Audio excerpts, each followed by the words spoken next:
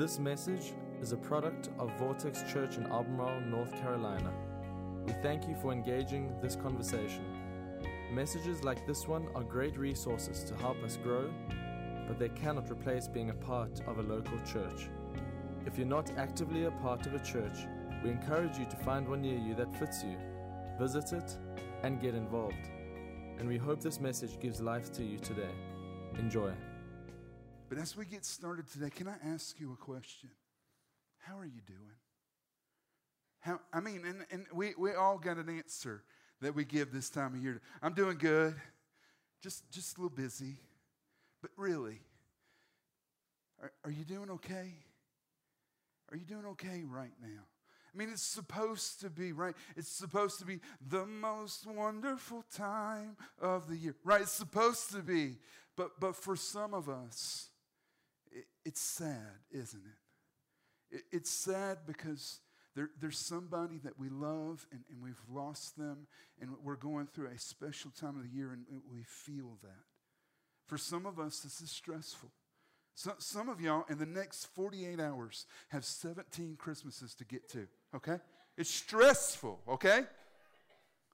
And for some of us, it's just downright busy.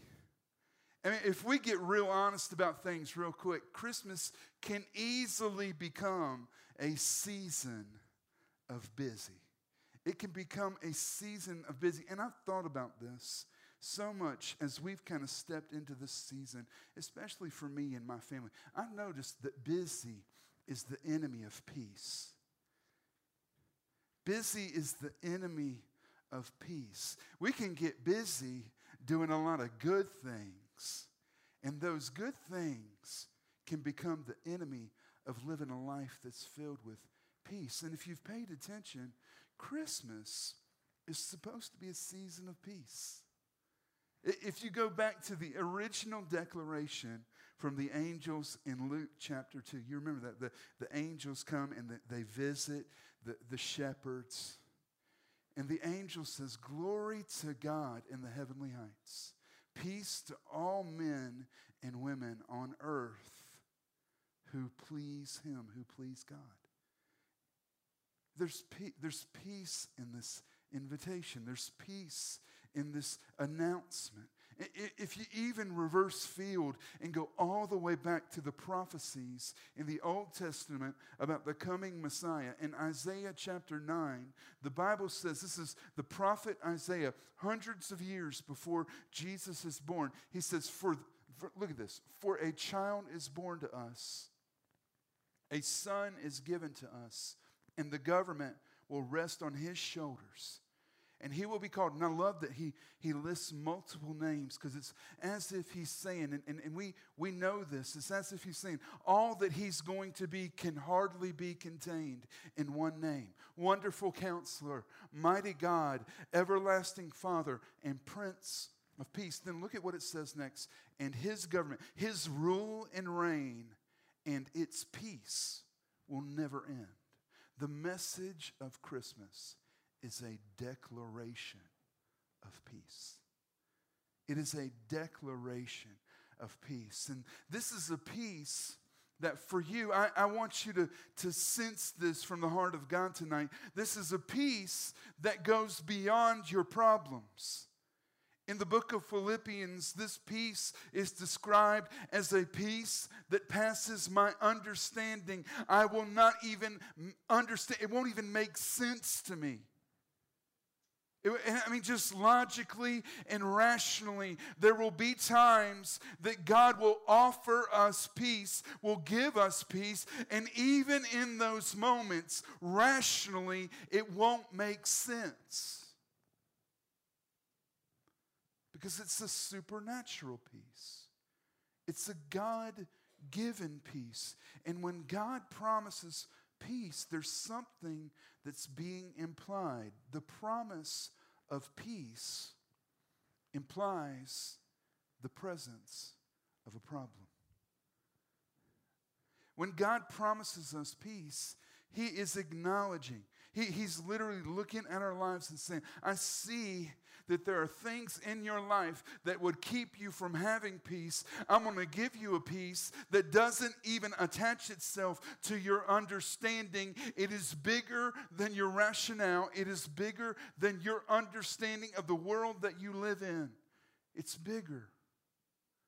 It's acknowledging there's problems. And I don't know if you're like me, but man, it's been a wild few years. I mean, it was 2 years ago. We were going into 2020, and I'm friends with a lot of pastors, and we like to come up with clever things to say, especially with New Year's, right? And it was 2020. This is the year we've got God's vision. We're going to have 2020 vision. And nobody knew what in the world was about to happen. I mean, we've had a lot of problems in the last 2 years, haven't we? Just think about me, just real quickly, what have been our problems in the last 2 years? I'm going to go through some, and I want you just to acknowledge them, okay? I'm not picking sides in these. I just want you to acknowledge that culturally, our nation and our region, our county, our city, our families, we've walked through these. And the first one is political disagreements. I mean, some of y'all have lived long enough to remember times when I could say I support this candidate and it didn't end up in a yelling match. It didn't end up in like I can't be friends with you anymore. But something has happened in the last several years to the political climate that we live in, and it's become very divisive. In political agreements where there was discussion, which is healthy and good and should exist, especially if you're a believer, has moved to not just disagreements, but disengagement. And I don't want to listen to anybody who sees the world from a different perspective. In a room this size, with just this many people, there are people in here that have had relationships in the last several years that have changed, and the dynamics of them have changed just simply because of politics. Another problem that we've walked through is what I would call a cultural distortion. Culture is the way we live. It's the way we understand the world that we live in. And the problem with our understanding of our culture is it is limited to our experience in our culture. So when this person over here says, well, this is going on, and we go, well, I've never experienced that, it is so easy to go, well, y'all don't know what you're talking about. Our perception is distorted. And it's those people that can't seem to get it right, and they don't seem to understand it, and it's just all been distorted.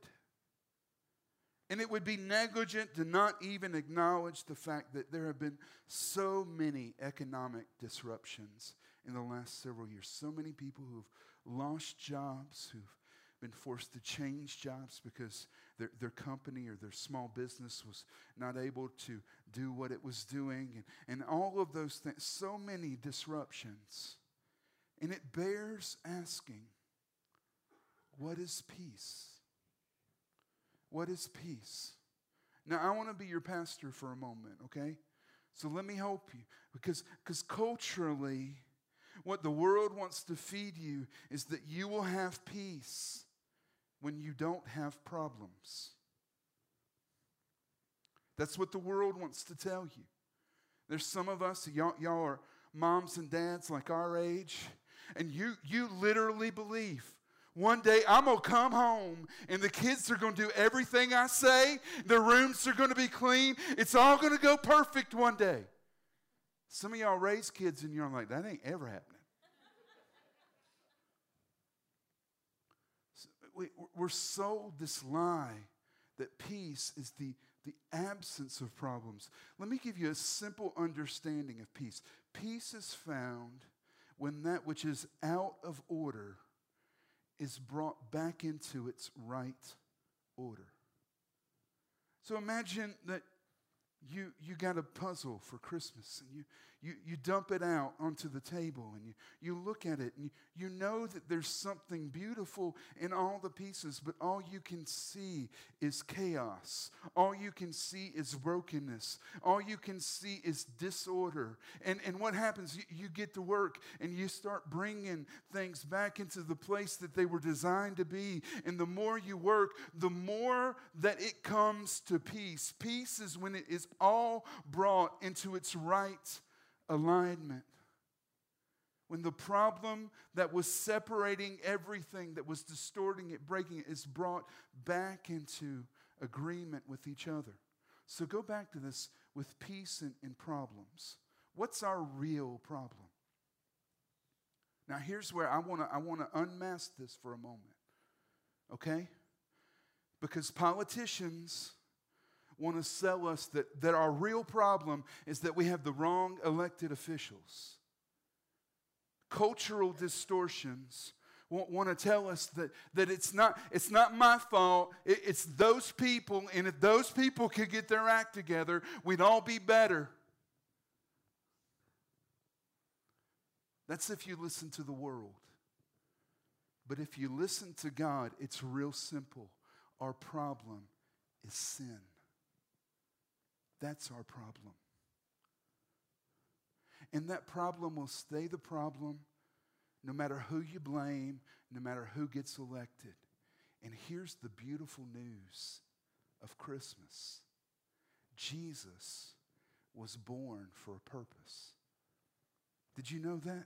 It's not just a story we tell. It's not just a baby in a manger that we coddle and coo over. There was a purpose to this story. There was something that was happening. And it's apparent from the very beginning. During this series, we've leaned into Joseph and Mary and the tension of having been betrothed and agreed upon it.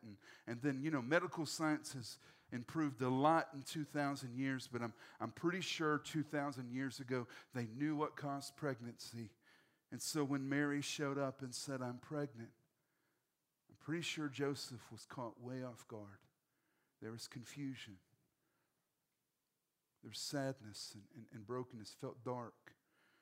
And he was considering divorcing her when God intersects the story in the very first gospel, Matthew, in the very first chapter. From the very beginning, it's apparent. Look at this. As he considered this, an angel of the Lord appeared to him in a dream. "Joseph, son of David," the angel said, "do not be afraid to take Mary as your wife. For the child within her was conceived by the Holy Spirit, and she will have a son, and you are to name him Jesus, for he will save his people from their sins." Look at this. This is the what's happening. She will have a son, and you are to name him Jesus. But here's the why. For he will save his people from their sins. Jesus was born to bring peace into your relationship with God by saving you from your sins. Sin had disrupted, had brought disorder. Sin had separated you from the purposes that God had. And Jesus was born to bring all of that back into its right purpose, into its right order.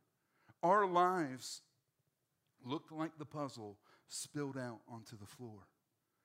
But Jesus, and the miracle of his birth, the whole purpose of this message that we call a gospel, the whole purpose was to bring it back into its right order. This is the gospel of Jesus. You know that word gospel means good news. And I've said this throughout the series because I just feel like we need to hear it again.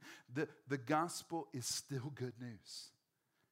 The message of Jesus, where you're at today, what you're going through, it is still good news for you.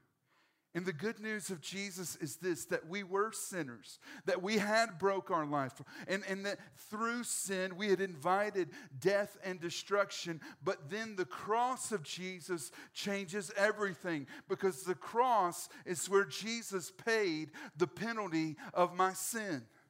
The Bible says the wages of sin is death. When I sin, when I allow sin to live in my life, sin in its simplest construction, in its simplest conception, sin gives birth to death. It gives birth to it. The wages of sin is death. I owed death. And Jesus said, I'll pay that. I'll pay that for you. You don't have to pay it. I'll pay it. And you know that verse in Romans, the wages of sin is death. It doesn't stop there. It says, but the gift of God is eternal life in Christ Jesus our Lord. Eternal life. What an amazing promise. Life that doesn't end with death. This is the message of the gospel, because the message of the gospel doesn't end at the cross. It doesn't end at the death of Jesus. It ends with a Savior who came back to life, who walked out of the tomb, who was alive 2,000 years ago, who is alive today and will be alive forevermore. That's the message of the gospel of Jesus Christ. And when we look at the resurrection, what we see is the resurrection is the assurance that sin doesn't get the final word. Sin doesn't get the final word. God does. You know, the gospel in its essence creates peace. The body of Jesus broken. The resurrected person of Jesus. This is an invitation into peace. Why? Because sin creates division and disorder, but the gospel invites us into unity. It invites it all back together. And I don't know if you've been there.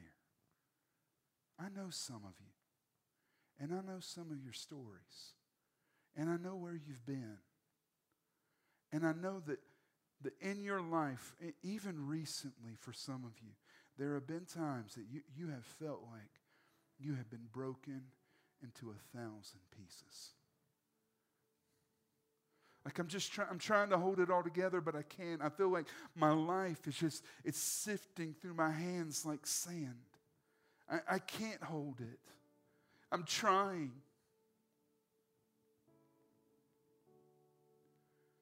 That's what sin does. Sin breaks things. It broke the body of Jesus. Sin will break your marriage.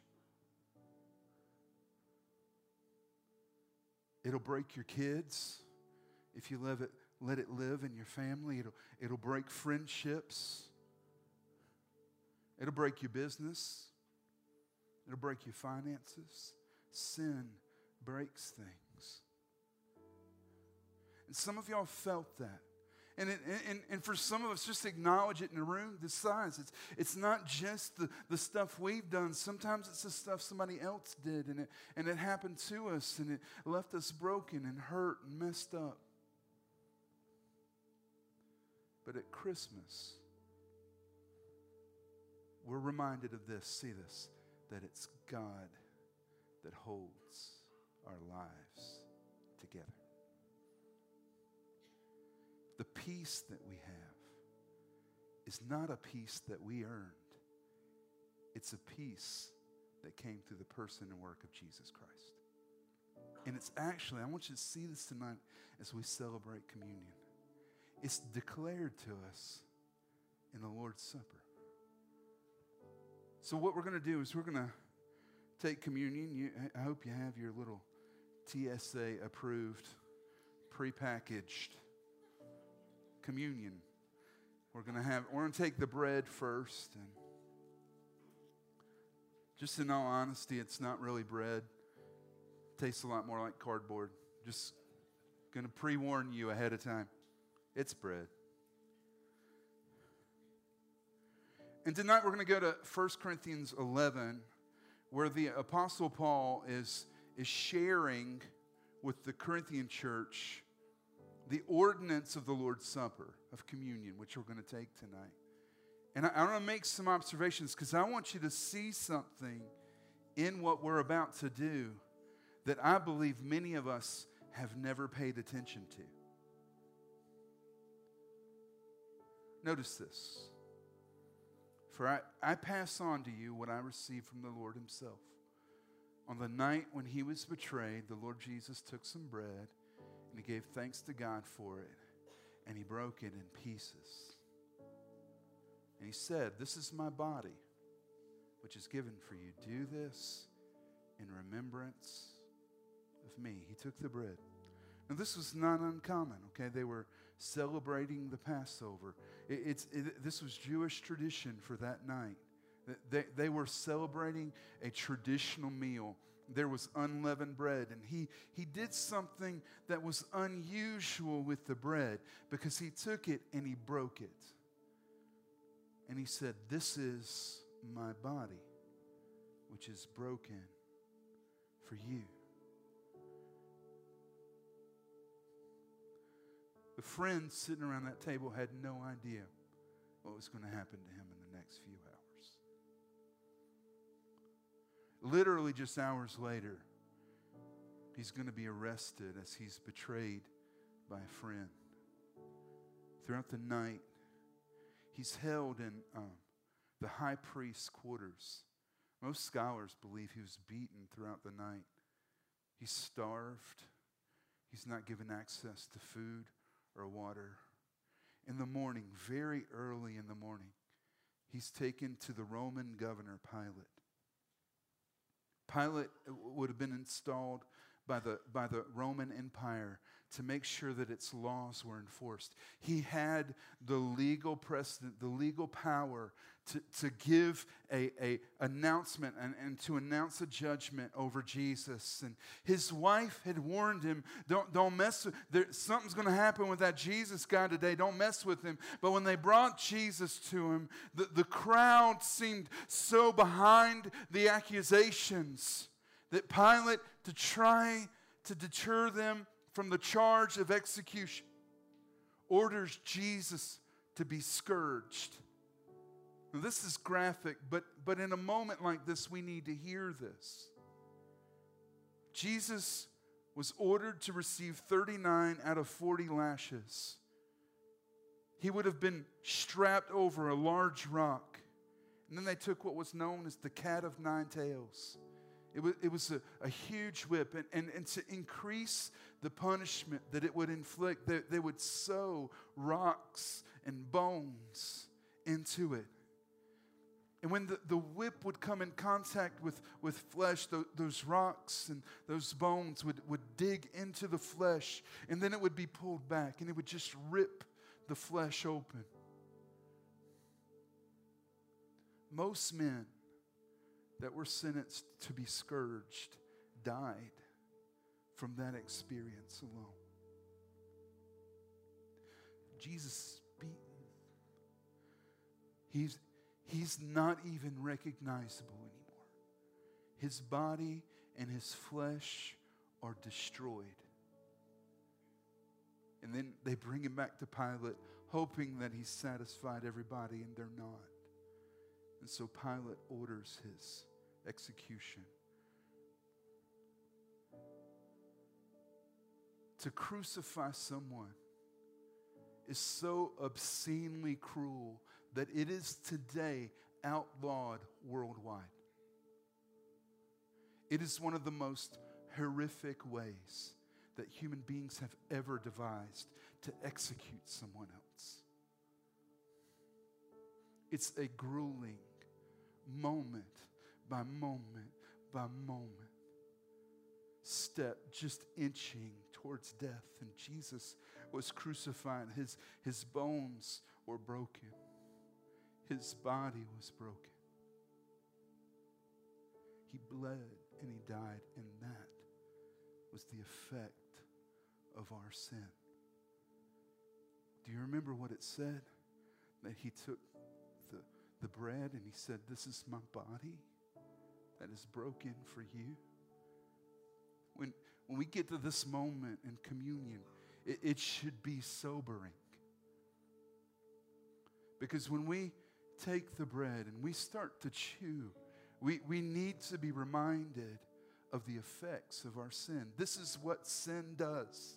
Sin destroys. Sin breaks things. And we need to be reminded that our disobedience, our rebellion against God is what invites into our life brokenness.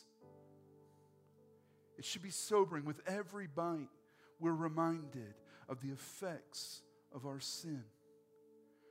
Not just in our lives, but onto the body of Jesus Christ. What did he say? This is my body that was broken for you. Let's take the bread.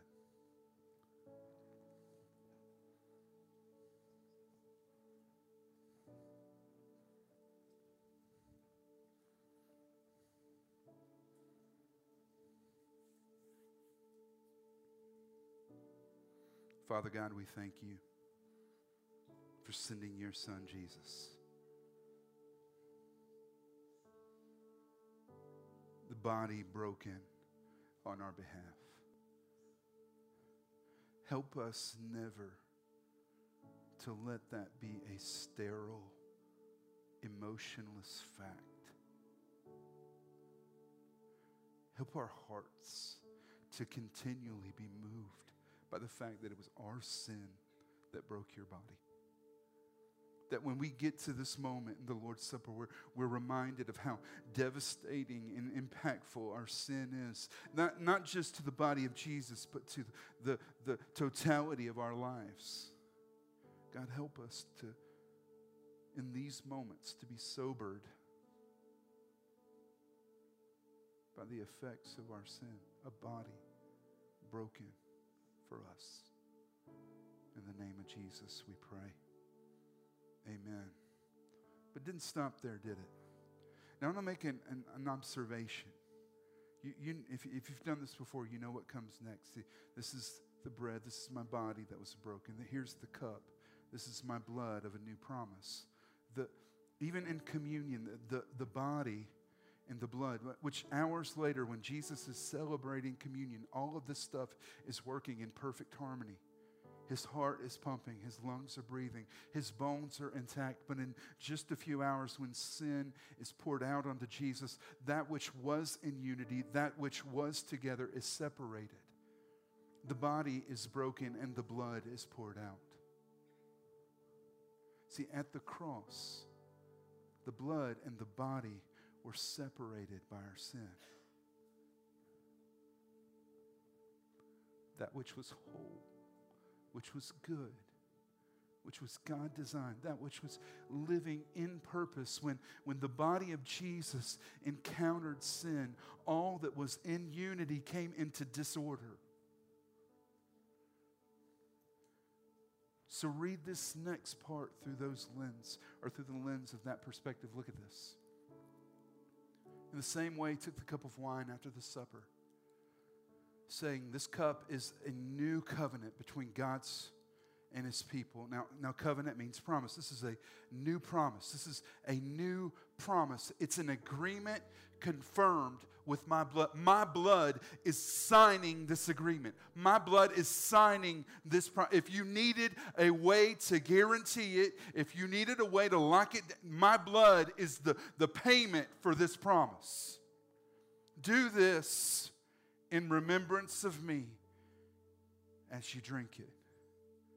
And then Paul tells us, for every time you eat this bread and drink this cup, you are announcing the Lord's death until he comes again. I love there's something that you might miss in that.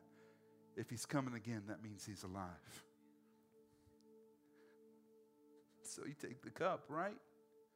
When we take the body, we take the bread, we chew it, we're reminded of how devastating sin is. But when we take the cup, it washes it down, doesn't it? It cleans. Most of us keep a glass of water or something around when we're eating, and we'll use the phrase, it's just there so I can wash it down, because it cleans. That's what the blood of Jesus does. It cleans. It is the cleansing power of God's grace that was spilled out, poured out in his blood, the blood that never loses its power, the blood of Jesus that washes us white as snow. It's the blood of Jesus that's represented in the cup. And when we take it, we're reminded that we are never clean because of our efforts. We are never clean because we get it right. We are never clean. We are never right before God because of how right we are. We are right because he got it right on our behalf. He who knew no sin became sin so that we might become the righteousness of God in Christ. That's exactly what this is about. The cleansing power of the blood of Jesus. This is the cup of a new promise that is secured in my blood. Take the cup.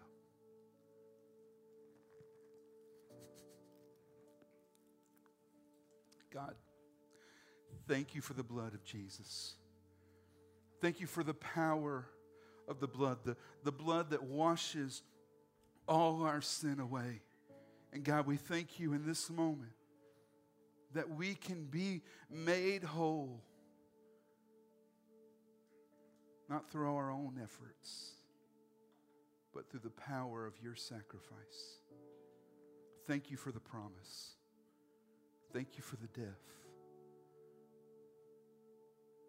Thank you for the blood poured out on our behalf in the name of Jesus. We pray. So think about this with me as I wrap this up. Here's my body that is broken for you. Here's my blood that is poured out for you. Take this and take this. This is separated. It was separated by sin. But the act of communion is actually an act where we symbolically receive the work of Jesus Christ into our lives. This is an act where we're saying that I believe in the broken body and I receive the work of the blood. And you know what? This is so powerful. I want you to see this tonight. That God is showing us that which was broken through sin, when we receive the gift from God, it comes back into us and comes back into unity. Which is why the Bible says in Colossians that it is Christ in you that is the hope of glory. When we were in the garden, Adam and Eve walked with God. I can't imagine that God showed up and went on walks, and when they sinned, that God had to get away, because that's what sin does. Sin creates distance, but leave it to the God of the universe to get closer after the fall to us than he was before, because he now lives in us. God's redemptive love brings the body and the blood back into unity within us. And some of y'all feel like if I could just try a little bit harder, I might be able to hold it all together. It wouldn't have all fallen apart if I. This is a reminder. This is so good.